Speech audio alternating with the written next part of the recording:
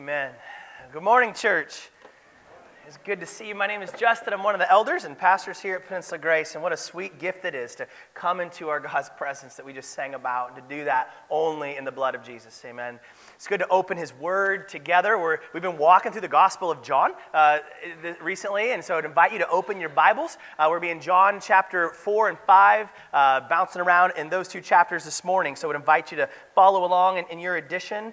We got some physical copies out in the foyer on the bookshelf if you'd like to grab one of those. I wanted to start by considering this morning the fact that we believe what we want to believe, and we do ultimately what we want to do. We believe what we want to believe, we do what we want to do, and because of that, we can easily justify any action, any belief, if we really want to do that action. So a couple of examples. Let's say, hypothetically speaking, I want to eat a 5-pound bag of Sour Patch Kids, and I do want to eat a 5-pound bag of Sour Patch. But here, I can easily say, I need to eat that. Like, I'm sitting here on the couch, and I'm hungry. No, I'm starving. Right? And all the other food in the pantry, that's reserved for dinner. That Jill, we're going to have that later, so I can't eat that. Like, this is really the only option to satisfy me. And some studies show it's actually healthy for me to eat this, right? I mean, there's natural fruit flavoring in there, right? I'm basically eating grapes. Sour Patch Kids are gluten-free. They're dairy-free.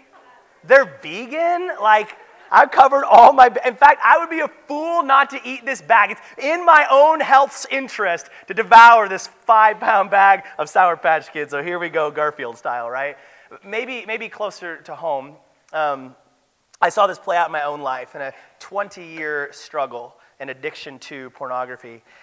I wanted the immediate gratification that it offered.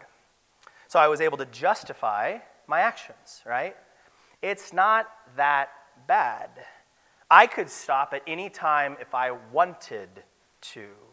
It's not actually hurting anybody else. Nobody else even knows. And I fooled myself, justified my actions, justified my beliefs about pornography so I could do what I wanted to do. James chapter 1 speaks to the foolishness, and not just foolishness, but the destruction of such a way. He said, but each person is tempted when he is drawn away and enticed by what? His own evil desires, what he wants. Then after desire is conceived, it gives birth to sin. And when sin is fully grown, it gives birth to death. And James's plea with the church is, don't be deceived, my dear brothers and sisters. Our sinful desires lead to sinful believing and sinful acting. And that has massive consequences. Death. My addictive desires, my lust, and left unchecked, could have easily led to death. The downfall of me, and I was even dealing with this at the beginning of my leadership here at the church. It'd be the downfall of all of us. So I thank my God that I started walking in victory in that before I got married. Because that could have easily been the death of our marriage as well. And guys, the reality is, we do what we want to do. We see what we want to see. And so the question is, what do we want? What do we really want in life? And underneath of all of our actions and behavior lies our desire, our love, what we most value, what we most want. And so if we're going to see real change of thought, of attitude, of behavior in our lives, then our desires have to change. We've been studying the book of John here, his gospel, and we saw at the end, we started at the end, and spoiler alerted, and said, here's what John is saying. Everything that he's writing in his gospel is all about. He said in John 20:31, he said, these things, everything that I wrote here, every word that I wrote is toward this aim, that you may believe Jesus is the Messiah, the Son of God.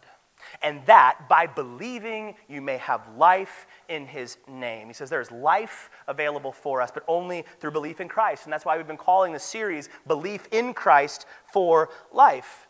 And in today's text, as we're going to see a central obstacle to the people that Jesus came to in their believing who he was. And I think it gives us some vital insight for the obstacles in our life as well. John wants to, through the Holy Spirit, he wants to penetrate our motives. He wants to analyze our hearts and reveal the deepest causes of our unbelief, our own wayward will, our sinful desire that we love the wrong things. And so, Father, we're just asking that you would humbly open our eyes to see our own hearts. And that can be painful, Lord. But I also pray that through that honest examination of who we are, you would also give us an honest examination of who Jesus is. And that through him alone, you'll free us to life with you forever. In your Son's name we pray. I want to look at the first thing. We got fill in the blanks in the bulletin if you want to follow along with us. We want to see the reaction of Jesus' people to his work. So far in the Gospel of John, we've seen the Word of God become flesh, that God himself has wrapped himself in skin and walked around with his people. He begins revealing himself to his own, the Jewish people, and John is going to show us 7 signs that point us to the Messiah in this Gospel. We've already seen one of them. He turned the water into wine. Today, we're going to be going over the passage that looks at the next 2, the healing of an official's dying son and the healing of a man who had been disabled, wasn't able to walk for 38 years. Now, we don't have time for this morning's text to get into the stories themselves, but we're going to see the people's reaction to what Jesus did and then his teaching according to their reaction. Because what we're going to see here, starting in John 5, is a shift. We saw in the prologue, it said he came unto his own, the Word became flesh, but his own didn't receive him. We're going to start to see the pushback of the people against Jesus. When I was 18 years old, I was a freshman in college. I was dating a girl who was also 18. She had a very firm timeline for her life.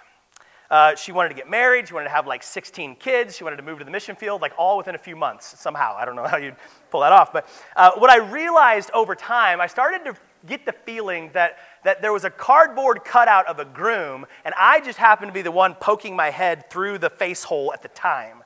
At one point I even asked her, I said, as we were kind of on the fritz relationally, I said, do you want me, or do you just want to get married? And she couldn't look at me and give me an honest answer, which of course was an answer. And so my answer was, peace out, Girl Scout. She was, you could say it this way, she was welcoming me, but she was not honoring me.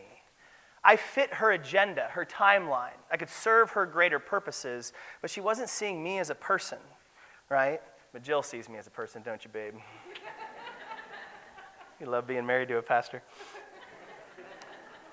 And this seems to be what's going on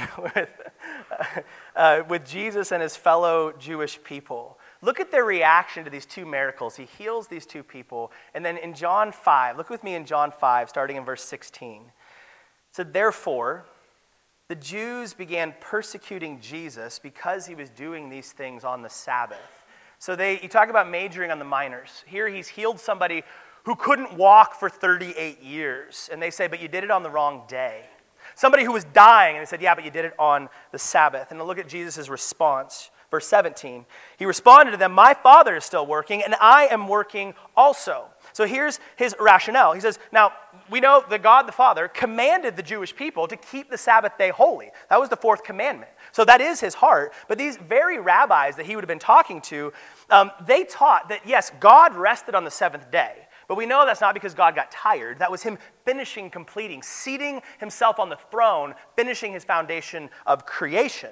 Yet God never ceases to work, right? He's upholding the universe. That our God never tires, never stops working. He's preserving all things, protecting all things. And so Jesus here audaciously claims that just like the Father never stops working, I never stop working. And in that statement, he's equating himself with God.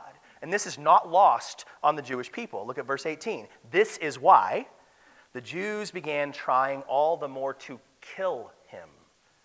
Not only was he breaking the Sabbath, according to their standards, but he was even calling God his own Father, making himself equal to God.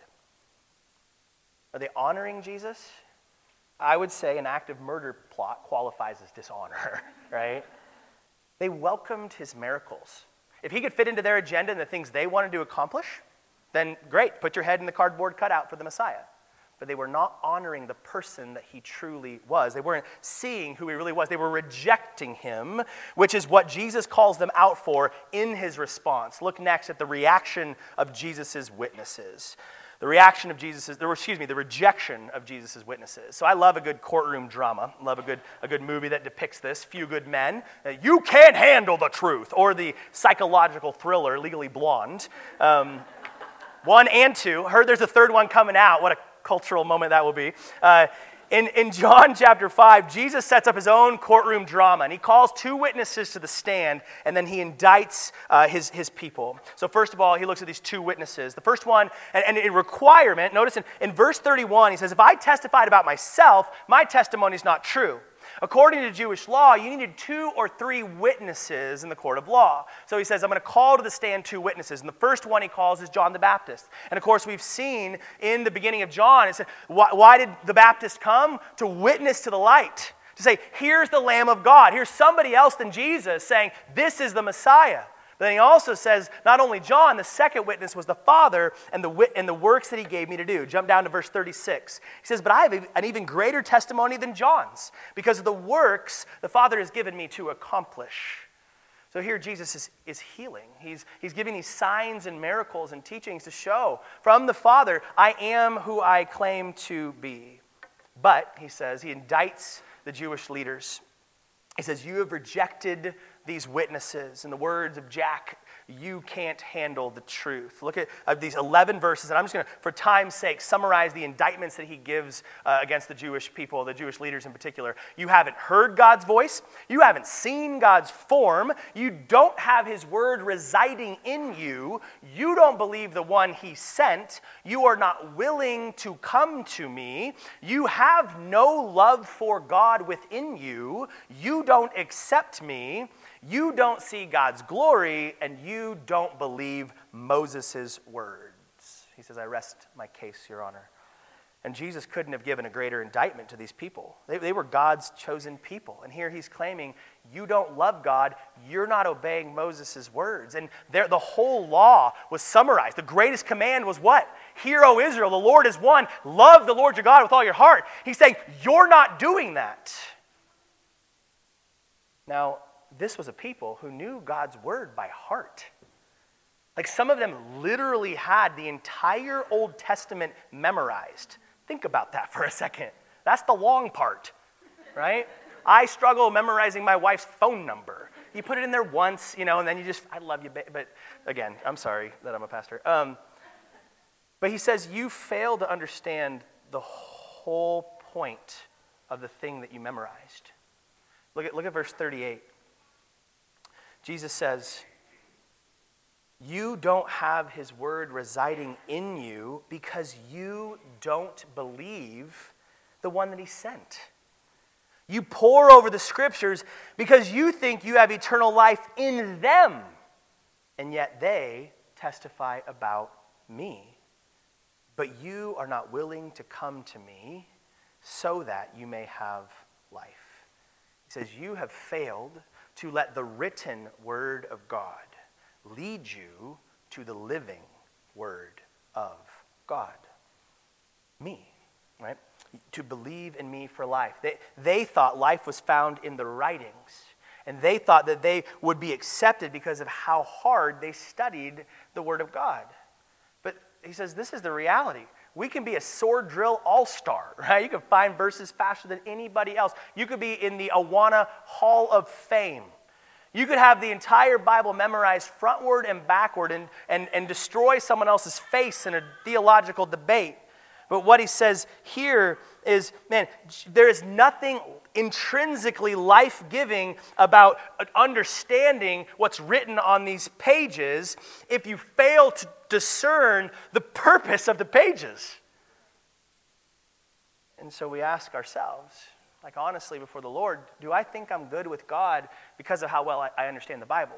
Or maybe for a lot of us, we actually think I'm not good before God because I don't understand this thing very well at all, right? But if that's the case, then ironically, I don't understand that word. Because if reading the Bible doesn't point me to Jesus for life, I'm still just as dead in my sin as the Pharisees were. Now, don't hear me wrong. Like, we need to know this thing rightly, you guys. But we come to know this thing rightly so that we can love him rightly. Don't stop short. But what's at the bottom of their failure to believe in Jesus for life? Why have they rejected him? Like, who doesn't want to receive life? Let's look at the reason for this rejection. Why are the Jews rejecting him? And give credit, John Piper was really helpful in one of his sermons on this. But look at verse 40. This is the answer. Jesus says, "But you are not willing to come to me so that you may have life." Or another translation said it this way, "You do not want to come to me."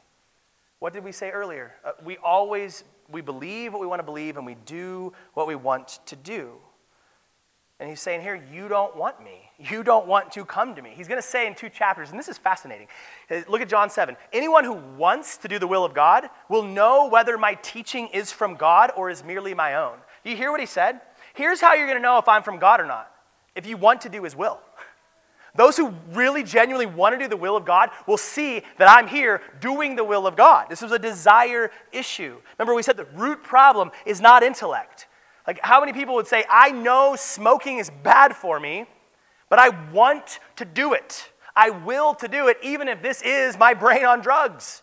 Like, we know that it's bad for us, but there's a deeper desire for what it gives us in the moment. And this is really helpful for me, because I don't know if you've ever thought, but like, if we're honest, like, man, if Jesus showed up today and he did all these miracles, like, I'd believe him, right? Like, if he turned water into wine and he's healing people in front of me, if I saw it, I'd believe it, right? But what do we see here in live action? That's not true. He's turning the water into wine. He's healing right in front of these people, and they're still rejecting him. The root problem is our desire, and that's why he taught to Nicodemus, what you need, Nicodemus, is new life.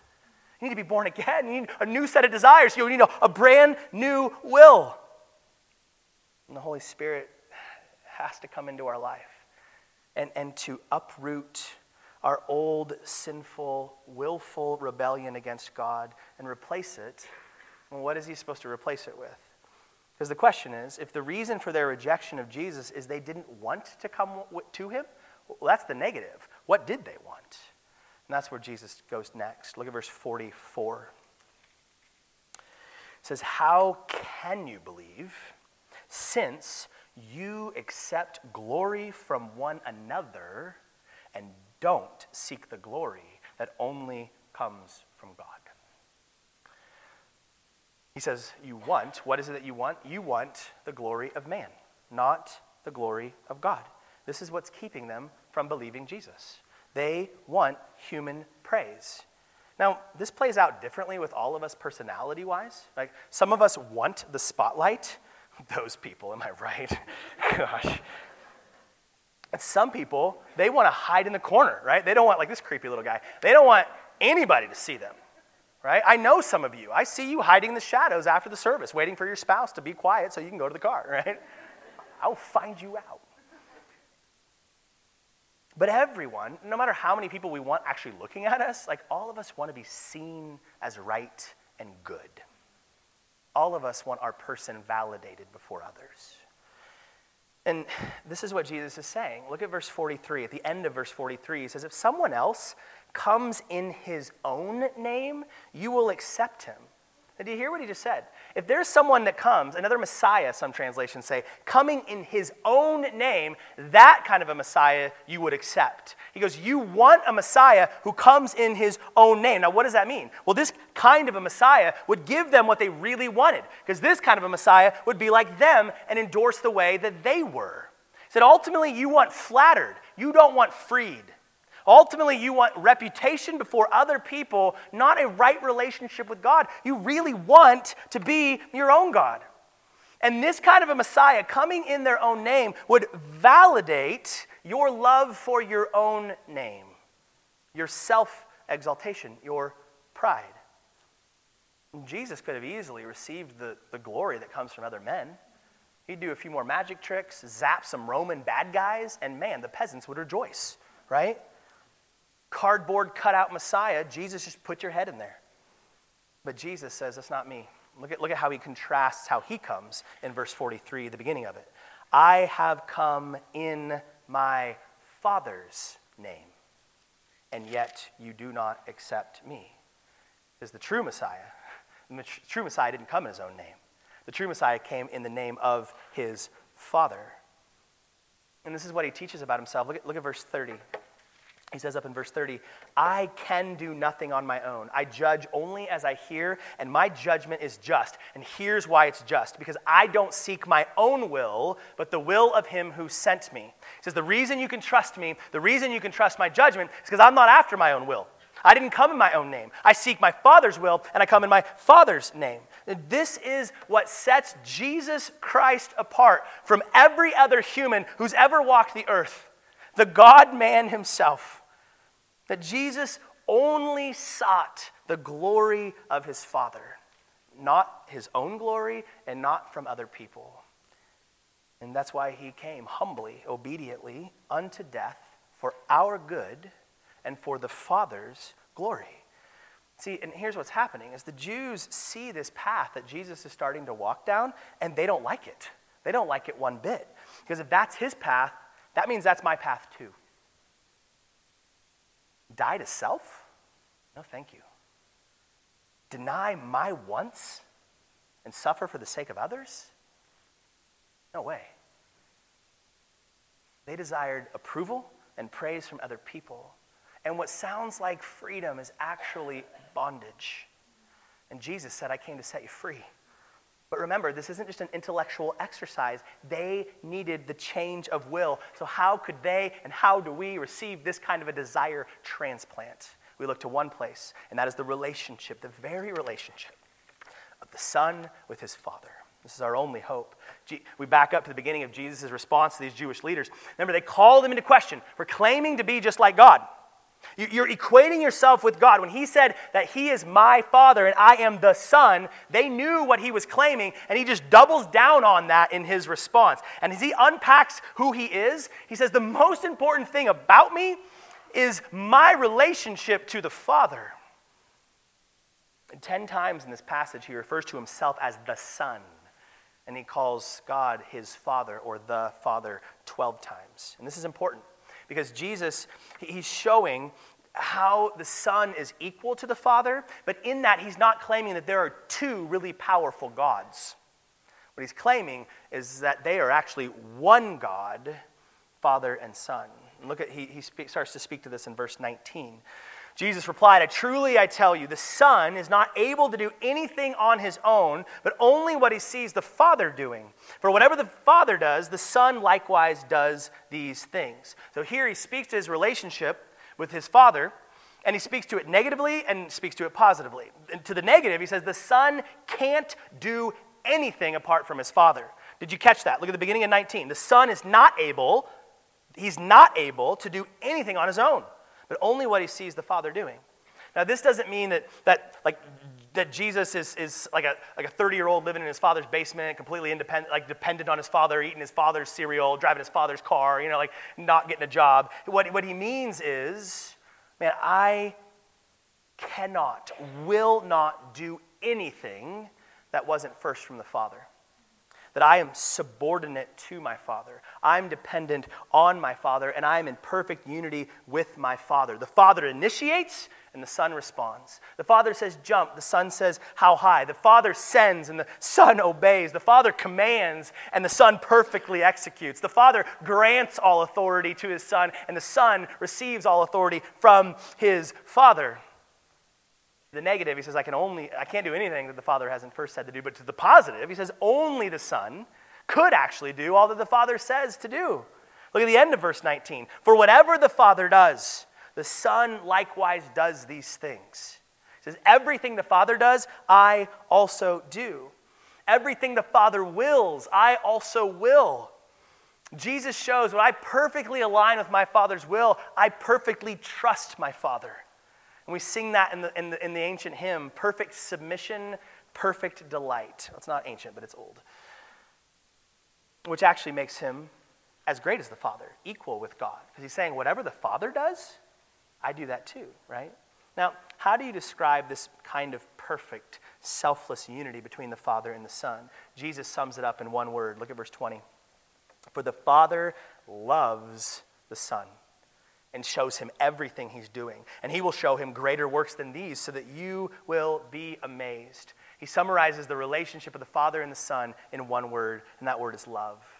The Father loves the Son by fully inviting him into, reveals everything that he has planned, and invites his Son into that. And the Son perfectly loves the Father by perfectly obeying all the Father has for him and imperfectly revealing who the Father is to those around him. And what a beautiful gospel truth for us, church. That our standing before the Father, our ability to see him, to hear from him, and know him doesn't rest in our perfect love relationship with him reciprocated, but in the Son's perfect relationship with the Father, love reciprocated. And what is the Son's task? If he does everything the Father says to do, well, what did the Father send the Son to do? And he speaks to that in verses 21 and 22. Just as the Father raises the dead and gives them life, he says, so the Son also gives life to whom he wants. The Father, in fact, judges no one, but has given all judgment to the Son. So Jesus says, here's the task. The Father gives the Son the authority and the ability to give, and what's the implication there? Withhold life. So the Father is the creator, right? So he's given all life. Everybody who has life has received it from the Father. Therefore, the Creator is also the one that has authority over all life. And he says, I have handed those keys to the Son and said, drive. Now, why does he give this authority to the Son? Well, I love this. Look at verse 23. So that, here's why I've given all authority for life to the Son, so that all people may honor the Son just as they honor the Father. Anyone who does not honor the Son does not honor the Son or does not honor the Father who sent him. So what is Jesus saying here? He says to honor the Son is to honor the Father. And the Father, he desires for the Son to be honored. And the Son desires for the Father to be honored. We see this so beautifully in Philippians chapter 2. You remember this? It says Jesus was obedient all the way down to the point of death so that he would ascend to life. Why? So that at the name of Jesus, every knee would bow and every tongue would confess that he is Lord of all, to the glory of the Father. The Father says, man, I want everybody to see how amazing my Son is. I want every knee to bow. I want every tongue to confess that Jesus, he's the Lord of life. And Jesus says, I want everyone to know, when they see me and that I'm the Lord of life, I want them to give all the praise and glory to my Father. They honor one another in perfect unity and love. And to whom, it said the Son gives life to whoever he wants. Who does he want to give life to? Look at verse 24. Truly I tell you, anyone who hears my word, this is Jesus talking, and believes him who sent me has eternal life and will not come under judgment, but has passed from death to life. Who does Jesus want to give life to? Who will he give life to? The one who believes that God sent him. And I love, notice the past tense here, has passed from death to life. What a beautiful truth. If you believe that God sent the Son for us, he has passed from death to life. Like there is life in Christ available for us today. Not just to come, right now. But wait, he says, just simply believe. Just believe. But didn't we say at the beginning, he told them you can't believe because you want human praise and not the praise of God? So how do we become those who receive life if we can't believe the right thing, want the right thing? How do we resolve this dilemma? Jesus said, I'm the only one that wants and does what the Father wants and does. This is what he said in verse 30. I can't do anything on my own. Like, I only seek my Father's will. And can you imagine saying that and actually meaning it and doing it? Like, take one day in my life and say, all day, I only want what the Father wants. That every time I see somebody else, I love them more than I love myself. That every moment, all I'm thinking about is how to love God in this moment and how for other people just to see how great my God is in that moment. Like, I can't imagine doing that for like 5 full minutes. We can't, like, what do we do about that? Because I can't change my own desires. Has anybody here ever tried to break a deeply ingrained habit by sheer willpower? Me too. And it doesn't go well, does it? Which is why even just simply telling someone, believe more, have more faith, that even falls short. So what do we do? Lately, one of my favorite things has been watching Lucy try to dismantle one of these plastic cups. They are the bane of her existence. And when the lid is tightly on the cup, she can't get it off no matter how hard she tries. And she gets so mad. And she starts throwing the cup and just like demon possession. You're like, whoa, what's going on here? And so she's not demon possessed. I got in trouble with that once before. I'm sorry. That's not a thing. I apologize. So just trying to avoid the emails. So her father, she comes to her father, right? The giver of her life. And I say, come here, sweetheart. I would love to do for you what you cannot do for yourself. With my giant dad muscles, I pop that plastic lid right off the cup every single time. And it is usually over a long period of time that we do that. I did for Lucy what she couldn't do for herself. And Jesus came to do for us what we could not do for ourselves. Jesus came. He came to do what the law could not do. And that was to change our hearts, to give us new desires. Remember, that's the issue. We need new will. We need a new heart. We need a new desires. And this is exactly what Romans 8 teaches into. Now there is no condemnation for those who belong to Christ Jesus. Why? And because you belong to him, the power of the life-giving Spirit has freed you from the power of sin that leads to death. The law of Moses was unable to save us because of the weakness of our sinful natures, what we wanted. So God did what the law could not do. He sent his own son in a body like the bodies we sinners have. And in that body, God declared an end to sin's control over us by giving his son as a sacrifice for sins. He did this, why? So that the just requirement of the law would be fully satisfied for us who no longer follow the old nature, our old desires, but instead follow the Spirit and newness of life. Now, what's he saying? Jesus was telling the Jewish leaders, you missed the entire point of Moses' law because Moses' law pointed to me. And the purpose of the law was to show us, hey, you're supposed to open this lid. That's God's will. You're supposed to want what he wants. But the law that could show us what we're supposed to do didn't give us the power to rip the lid off. And so we get as frustrated as Lucy. We try, we can't do it. And the law showed us our need for somebody else to open the lid for us. Somebody else to want nothing but God's will on our behalf. But for someone to do that, they'd first have to have that kind of life in themselves, right? Which leaves us with only one solution, and he's the one talking in our story today. That Jesus, and this is the cool thing, not only does he serve as our perfect model, like he showed us what it means to only want God's will, but on top of that, like he came to give us his life. That he died for our wrong desire for human praise. But then he rose to new life to give us the new desire that only wants what our Father wants. And now, with the Holy Spirit in us, we can open the lid. Hallelujah. We can want what the Father wants. That Jesus' love for the Father becomes our love for the Father. That Jesus' submission to the Father in all things can become our submission to the Father in all things. That Jesus' delight in his Father can become today, brothers and sisters, our delight in the Father. I want to ask you this in closing. What have you been trying to do by sheer willpower that only Jesus can do?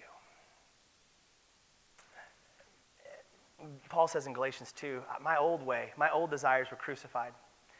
I no longer live the old me, but Christ lives in me.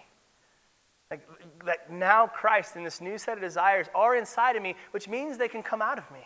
But what does this look like tomorrow? Because man, it's great if you it's good to look at these truths on a Sunday, but if we don't walk them out Monday through Saturday, it doesn't matter. I hope you liked this sermon, but if we don't put it into practice, it's meaningless. So how do we walk in this? How do we look to Jesus to do for us what we can't do by sheer willpower? Well, one of the central disciplines and practices that he's given us for that is prayer. Prayer is the language of faith. Jesus said in Matthew 7, here's the reason you don't have, because you're not asking. Here's the reason you can't open the lid. You're not giving it to Daddy. Here's the reason. If he says, if you knock, I'll open. If you seek, you'll find. If you ask, you will receive. So we got to ask him for what we cannot do for ourselves. Just like Lucy had to come to me to open the lid.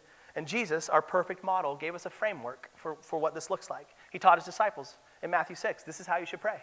And listen to what we're asking for. Our Father in heaven, your name be honored as holy. Like, right, that Jesus' desire was that only the Father would be praised. And so let's ask, Father, in this, I know my old desires for my praise from others, but would you honor your name in this day? Your kingdom come, your reign, your rule, would your will be done on earth as it is in heaven? Father, would what you want, not what, I know my default is to do what I want on earth as it is. I want what you want. Would you help me? Would you give us our daily bread? I can't want this, and I certainly can't do it if I don't first receive it from you. Would you forgive our debts as we've also forgiven our debtors? Lord, it's impossible to believe I'm forgiven and to forgive my neighbor, especially those who have deeply wronged me, outside of the power of the Spirit in me. And would you not bring us into temptation? Because I see those things that my will bends its knee to over and over and over again. Father, would you free me from the evil one? Would you not let those temptations be captured and walked in by my evil desires? So I want us to pray this together as we close our time. If you'd stand with me.